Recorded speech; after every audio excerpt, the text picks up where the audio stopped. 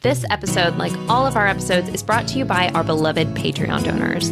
This week, we would like to thank Polly, Rachel, and Sarah. And an extra special thanks this week goes to Samantha.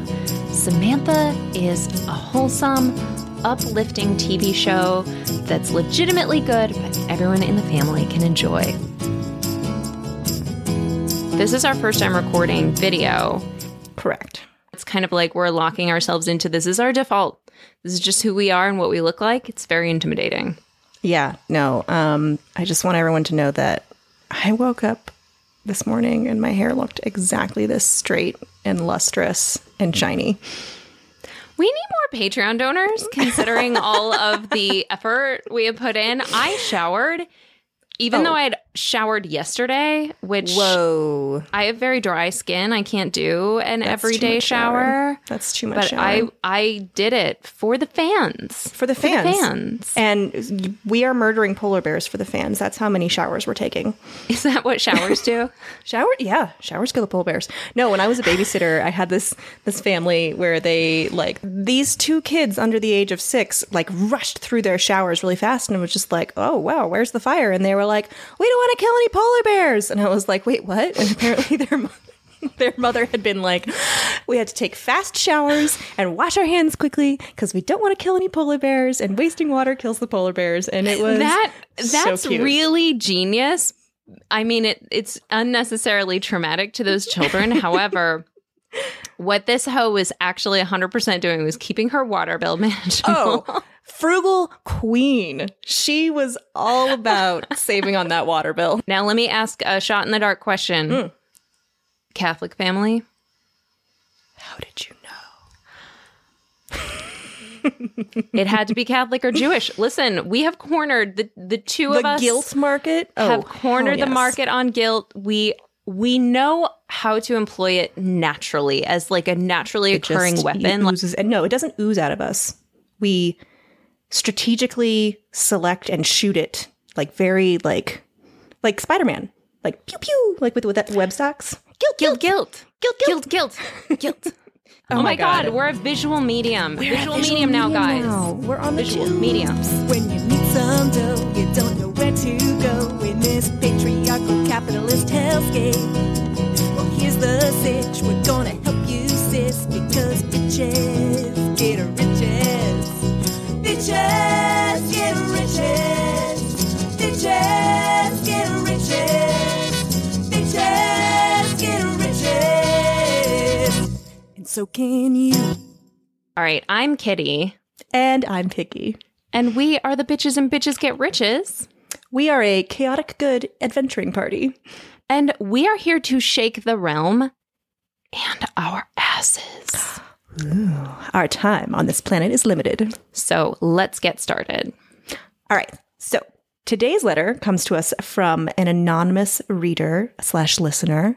And they ask, or Anon, as we shall call them, asks, I take it you have investments in broad-based index funds, since it's the prudent thing to do. At the same time, many of your posts have an anti-capitalist bent. Guilty. Guilty. You dare, madam. J'accuse. How do you address this conflict? Mind you, I'm not pointing fingers here because I'm in much the same situation. Private equity overlords booted me out of a job, but my own capitalistic investments allowed me to walk away without any pain, so I don't know how to feel about that. A pat answer is to point towards ethical investment funds. Ooh. But while I was reading up on it, I ran across an article that mentioned Wells Fargo as one of the companies listed on some ethical index because they aren't in the sin or war industries. Sin industries being alcohol, tobacco, that stuff. The fun stuff. Back to our question. It turns out, as I scrolled back up, that the article was published before the Wells fuck the customer practices came to light. I'd hardly call them an ethical company today, so these indexes aren't the solution that one would hope for. All right. So kind of a roundabout way of being like, how do you sleep at night owning index funds? Yeah, I think that is basically it. And I think in many ways, like, that looks like something that you can purchase for a very affordable price with very speedy shipping on Etsy.com.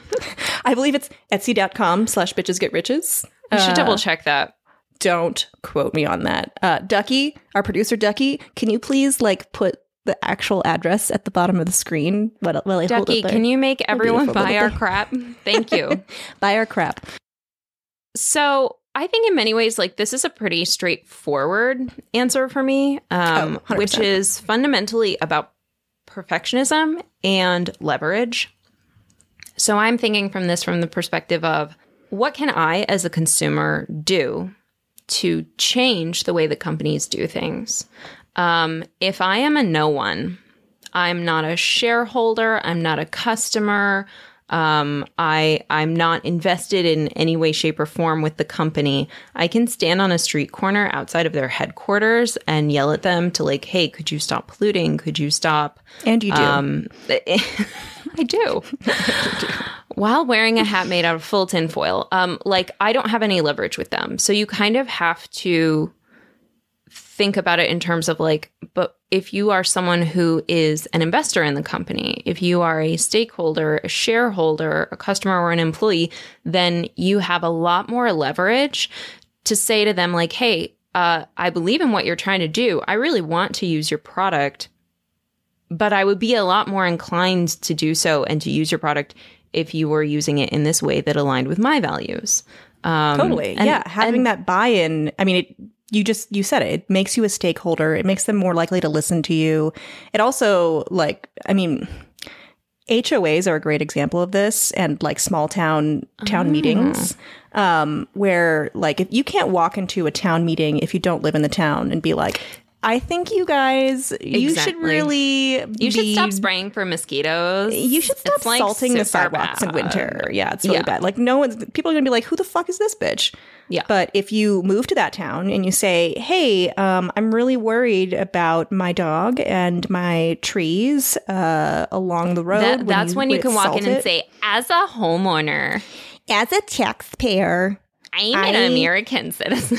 I have rights. So like some of it is leverage, right? And then also some of it is perfectionism. You have to think about it in terms of like the perfect being the enemy of the good. Absolutely. So let's talk just a little bit about what are some of the ways in which people define ethical investing, because there's a lot. Yes. So Anand talks about ethical investment funds, and I think we can extrapolate that they're talking about ESG investing, which stands for environmental, social, and corporate governance. So ESG funds are all the rage right now. Basically, people with this exact question, like, oh my gosh, index funds that cover the entire market, including things I don't agree with, like, guns or tobacco or, giant pharma companies. Those are just, I don't want to touch those ethics. I will go with this ESG fund that only has environmentally friendly, socially conscious, and, corporate morally corporate. I don't know. Like, can corporation be moral? You're having a hard time putting these words together because they don't go together. Oh, God, thank you so not much. Your fault. You're right. Exactly. Corporate morals? Is that? Huh? Yeah. Corporate social governance. What? I don't Synergy. Something about synergy. Synergistic. Quick, Circle log back. off. Circle We're back. failing. Okay. No one company is ever going to do all of them. It's not going to happen. Or worse yet, they succeed on renewable resources and earth-friendly packaging, but they use those poor 11-year-olds in Bangladesh for their laborers. Or, a great example is the fact that many oil and gas companies are in ESG funds. So if someone's just like, great, the word environmental is in the acronym, I am all set. If as a big old tree hugger, I just throw my money into this ESG. Well, if you scratch the surface a little bit, you will notice that ExxonMobil and Chevron are in several ESGs, not because they're earth friendly, but because the methods the steps they take to repair the damage that they do to the environment qualifies them as environmentally friendly companies. Yeah. So the mitigation efforts that they do to repair the damage that they've already done somehow qualifies them for ESG. And that's in the letter, but not the spirit of the law. Yeah. You know? I think what the anonymous question asker is really looking for, and what I think we would all really love, is for someone to just hand us a way to invest in a safe and profitable way across multiple industries, like you would in a mutual fund or an index fund, but to not have any of the guilt that goes along with not only what these companies do, but your own personal limitations that you cannot personally dig so deep into the companies that you want to invest in, that you're like looking into like, all right, what's their board composition and what's their, what are their employee stats and like, let me be an investigative journalist digging into figuring out like, okay, well, they do environmental stuff perfectly and they do labor rights perfectly. Oh, but they have like a huge sexual harassment problem at their company that they've been, back to the drawing board now that I've spent 3 hours researching this company. So the thing is, this thinking about companies from my perspective is very new. We have not set this kind of ethical standard for companies. And I think that it's good that it's a new thing. I would love that it was the standard for all humankind, but I think we're in a good era and trend in investing where people are actually giving a damn about the ethics in investing. Yeah, we're in this new time where we have access to information that we never would have had. Totally. Someone of like my grandfather's generation, when he was thinking about buying or selling a stock, how was he doing that research? Like, I guess he was maybe reading the newspaper, looking for stories about them. Like, how would you know? We knew for a long time, I say we, it was known, for example, that tobacco companies, that their products were causing cancer among people, but it did not penetrate knowledge into the general public for decades relative to when we had that science and that data. And then when it started to kind of become known, become reported on, became talked about. So we have more information than ever. I think the best thing that we can do is right now we need to hold companies to a standard. Yes. And if we show as consumers that we are invested in, more likely to invest in a company that has some standards, what we can then do is raise expectations as we have more leverage into those companies. Yes. If we don't invest in the stock market at all, then guess what? We are the person at the town meeting for a town we don't live in. Like, they don't care. Yeah, they don't care what we think if we're not invested. They don't care. Well, and worse than that, I mean, money is power. We've been over this. And if you are not invested in something, your assets are diminishing exponentially due to inflation, depreciation expense. Meanwhile, the people who aren't so scrupulous with their ethics are making bank in the stock market. So, you got to show up to the town hall meeting if you want to make change. And I think that's a good compromise, Yeah. Capitalize is an amazing service that helps you roll over your old 401ks. And they do it all quickly, kindly, and painlessly. And it is 100% free. Free? That can't be right. How is it free? Basically, you don't pay anything as the consumer, but if you need a new account to roll those funds over, then Capitalize will give you a bunch of options, and some of them will pay like a commission. It's the banks that are basically paying for it, but you don't have to use one of the ones that they partner with for those commission-based. Like, you can just pick whoever and do it, and it's still completely free to you. You still have like every possible option that you want. So it's a freaking perfect match for us because banks pay instead of the customers. Yay. Isn't that amazing? Okay, now get back to our script. Okay, back to the script. Okay. Capitalize handles all the paperwork, the phone calls, the scheduling, the faxes, mailing checks, and getting everything professionally notarized. Guys, You're going to do this right now, okay? Because I know you've been putting this off for 4 years. We know you. You're us.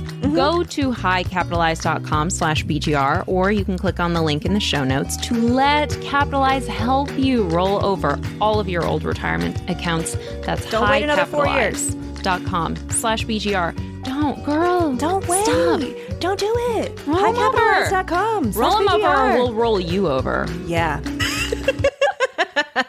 You know, I had this interesting conversation with my partner the other day where the grocery store near us sells one brand of 100% recycled toilet paper. And we were going up and down the aisles, and I was like, oh, can you grab the toilet paper, which we always get this one. And he went to grab a different brand that was not recycled. And I was like, mon Dieu, what have you done? And he explained, well, I know that the perforations on these sheets really suck. It's one of those ones where you pull it, and instead of going neatly down the dotted line, it like grabs a random continent of stuff. And so it makes it very like not friendly for a user. Sure. And it's kind of a crappy product. Got a little toilet paper humor there. Little bathroom humor on Bitches Get Riches. Who knew? Bitches Get Riches, not just poop jokes about money, but also money jokes about poop. Exactly. That's our tagline. That is our tagline. So we had a conversation in the aisle of this grocery store where I was like, okay, but here's the thing. If we don't buy this product because the perforation kind of sucks, which it does, the message that this company will take home, they will look at their numbers and they will look at their competitors' numbers, their competitors who aren't using a recycled product. And they'll say, oh, people are just getting the cheapest thing, because that was what he reached for as an alternative, which is a cheap product that is nicely perforated. So all the information that they're getting is that people don't really care about whether or not the paper is recycled. So we're not going to bother. It's a lot of extra work. All of this is extra work. If you want to make sure that you have good diversity in terms of gender, in terms of age, in terms of race and ethnicity, if you want to have sustainable environmental practices, if you want to have recycling programs, if you want to have like all this stuff is hard work for the company. Totally. Why would they want to do it if it's not going to sell their product better? Right. Like they are only doing this stuff because they think it's going to make us buy it. And we're kind of stuck in this capitalist society where it's like, this is the best and only, not the only, it is one of the best tools that we have is how we spend our dollars. So if you don't buy into companies that are at least kind of trying, even if they're doing it imperfectly, like all you're sending is the message that like, we don't care that you try, so don't bother. Please don't bother. Right. Just make us the most capitalism, profits. You do get an A for effort. Like you do get points for trying. And I knew that in this episode, we were going to talk about the nefariousness of capitalism and toilet paper, two things we're known for. So that's true. Check that off our list. That's our brand. Out. Yeah. So I want to play devil's advocate. How dare you? For a moment. I hate the devil and all his works. And all Challenge his works. me. And all his advocates. Challenge me. Go. Oh, okay. So here we go. Tanya Hester, hallowed be her name, the matriarch of the FIRE movement. You can read her work at ournextlife.com. She has a book out called Wallet Activism.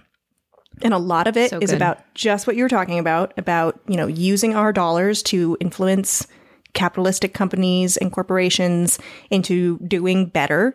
But she also has a whole chapter on divesting. And yes, right. So divesting essentially is, what our anonymous asker is talking about here, which is pulling your money out of companies that you don't believe in or that aren't ethically up to par. And the thing about divesting is we know that it also works. Take, for example, gun manufacturers. I know this will shock our very intentionally liberal, progressive, feminist audience, but I'm a gun owner. I own 6 guns. Why do I own 6 guns? It's because we hunt. Plain and simple. Yeah. Like my gardening, sustainable agriculture, sustainable farming, and hunting and fishing. I think they're all united as a environmentally friendly way of getting your food and your nutrition. And Totally. Anybody who doesn't like that we can talk about it later off the air. So I'm a gun owner. But when it comes to divesting from gun manufacturers, I think that's a great way to encourage change. So a lot of, NRA lobbyists, gun manufacturer lobbyists, they are very invested in people buying as many guns as possible. And one way that they do that is by, making fancy new toys every once in a while. And I do say toys because so many of them they're fucking toys. They're fun to play with in a shooting range. And like, there's just something that scratches that masculine itch about going boom, boom with the fire sticks. We are a mask for mask podcast for we sure. We are a mask. Yes, absolutely. Yeah. But if you say pull your money out of gun manufacturers who manufacture assault style rifles or who manufacture bump stocks or high capacity magazines, or who market the things that they produce specifically to emotionally unstable teen boys. Yeah. Yep, exactly. And who capitalize on tragedy, frankly, and horrific murders to sell their products. If you pull out of those gun manufacturers and instead put them into a gun manufacturer who specializes specifically in hunting rifles and shotguns,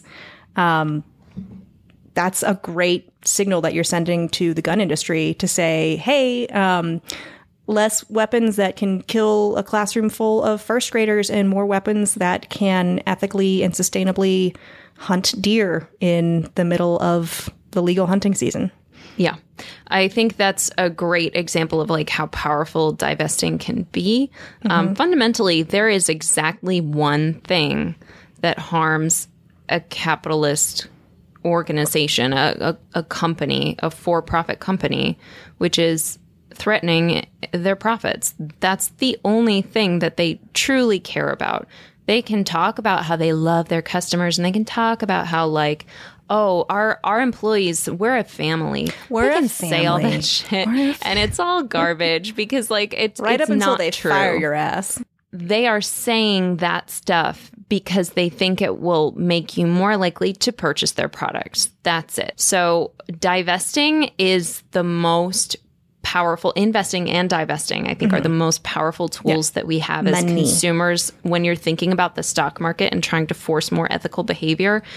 If you kind of need to build up your stock portfolio as a baseline of, establishing your own personal financial stability and growing the kind of wealth that will enable you to give yourself the life that you most want for yourself and to create stability in your life and the lives of people around you, you have to be investing in companies. So you have to invest in the companies that are trying.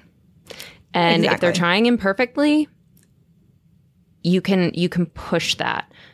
If there are companies in your ESG, and this has happened, where certain companies have been cut loose from ESGs because they fail to meet the minimum standards. Exactly. So we kind of have to like deal with the imperfect. It's you can't kind of say like, well, there's no such thing as a perfect company, therefore why bother trying at all? That's a really grim view of the future, and it's one that will not impact change. Okay, so we've talked about investing as a way to change companies from the inside. We've talked about divesting as a way of, pulling out to send a message. Pulling out. That's what she said. See what you did there. Yeah, thank you. Thank you. But let's also talk about the impact that your personal investment has in giant vehicles like index funds. Okay. And my point here, spoiler alert, is going to be that individuals don't have as much impact as they would think in a giant vehicle like an S&P 500 index fund. Because an S&P 500 index fund, it tracks the entire S&P 500, which is one of the largest indexes in the world. It's over the 500 biggest companies. 500 biggest publicly traded, yeah. 502, I think, right now. But, sorry, Poindexter. The point being, if you have $1,000 invested in 500 companies, you don't have much invested in each individual company, right? Mm-hmm. Like your investment is spread out quite a bit. It's more, they pay slightly more attention to the shareholders who have a bigger chunk of their company. And I think that allows you to absolve yourself a little bit, just a little bit, of some of the ethical guilt involved with a total stock market index fund. So I think that, going back to our original question, I love this as a thought experiment, but I honestly don't think it's an issue that the average index fund investor needs to worry about too much. Yeah, I think I'm all about investing as ethically as you have the means to determine that. But I recognize that not everyone has the means to do the research, to understand the statistics. Totally. That is its own full-time job. Or the means to pay the fees in, an actively managed fund or something, the time alone spent investigating companies. Like, I think that's the biggest takeaway here is ain't nobody got time for that. Yeah. And here's another thing. Here's a question that I would want to pose to our anonymous question asker, which is, what are you doing with the profits you get from this company?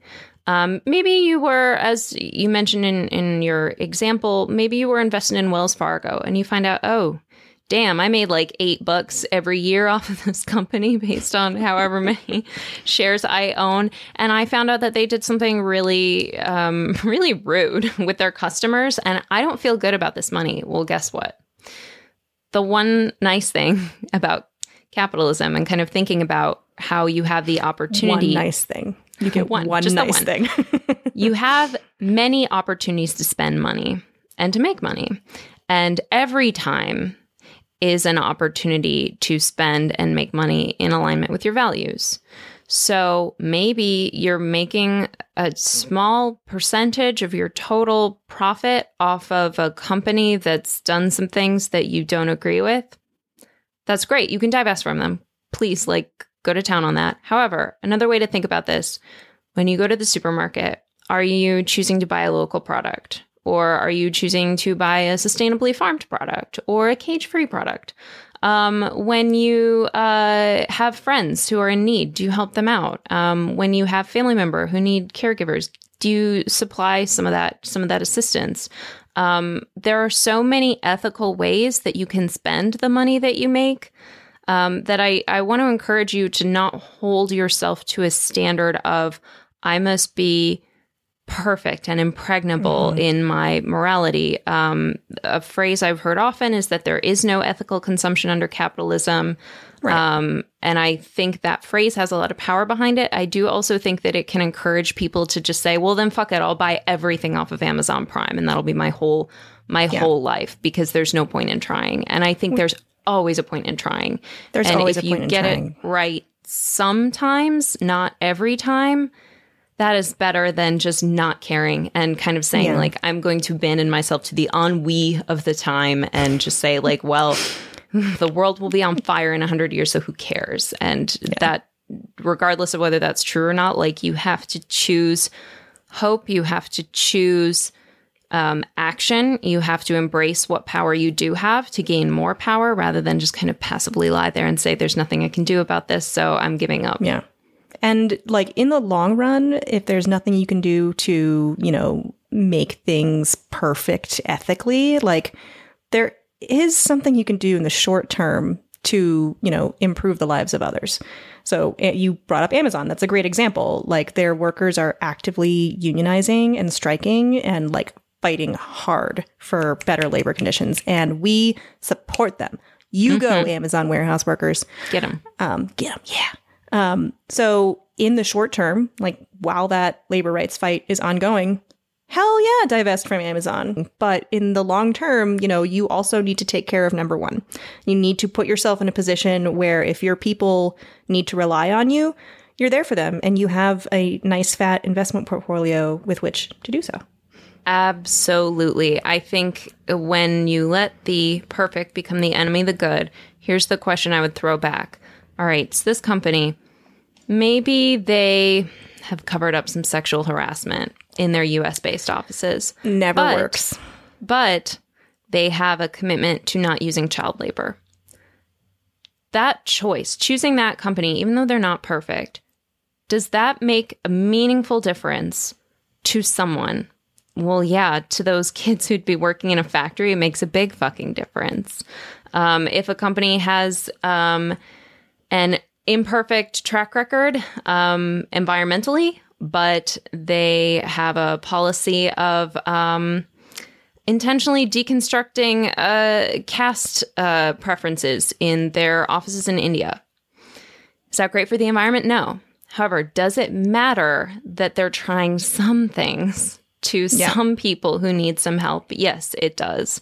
Yeah. So if you can make a choice that helps someone, don't stop yourself from doing that because it doesn't help everyone and everything. It can't. Well it said. Just can't. Well said. In the town hall meeting that is the stock market, you not only want to be in the room, you want to be in a position where the other people in that room have to listen to you. Yes. Oh my God. There's the soundbite. There's the soundbite. Want to be in the room where it happens, the room where it happens. I want to be in the room where it happens, the room where it happens. We're so good. Oh my God. We're giving the people a complete fucking experience. We are harmonizing on Hamilton on our podcast, which is now a visual medium. I'm so proud of us. I am too. Yeah. Are you good with that? I'm good with that. Listeners, if you want us to answer your question, go to bitchesgetriches.com and click Ask the Bitches. After all, this podcast is listener supported. We are committed to never, ever putting our best content behind a paywall, only our worst content. So if you like what we do and you want us to keep doing it, you can support the podcast by joining our Patreon at patreon.com/bitchesgetriches. And if you need even more bitches in your life, and who could blame you, you can read our articles or follow us on social media at bitchesgetriches.com. All right. Is there anything else they should know? Yes. The screaming eagle sound effect you often hear in movies and TV shows, where it does that thing. It's never an eagle. It's always a red-tailed hawk. That is the only creature that makes that noise. Frankly, if you look up eagles making noises, they sound like emotionally despondent cats. And I've had it. I've had it with red-tailed hawks getting the short end of the stick. No more. Not under my watch. Good to know. Mm-hmm. Bitches out. Yeah.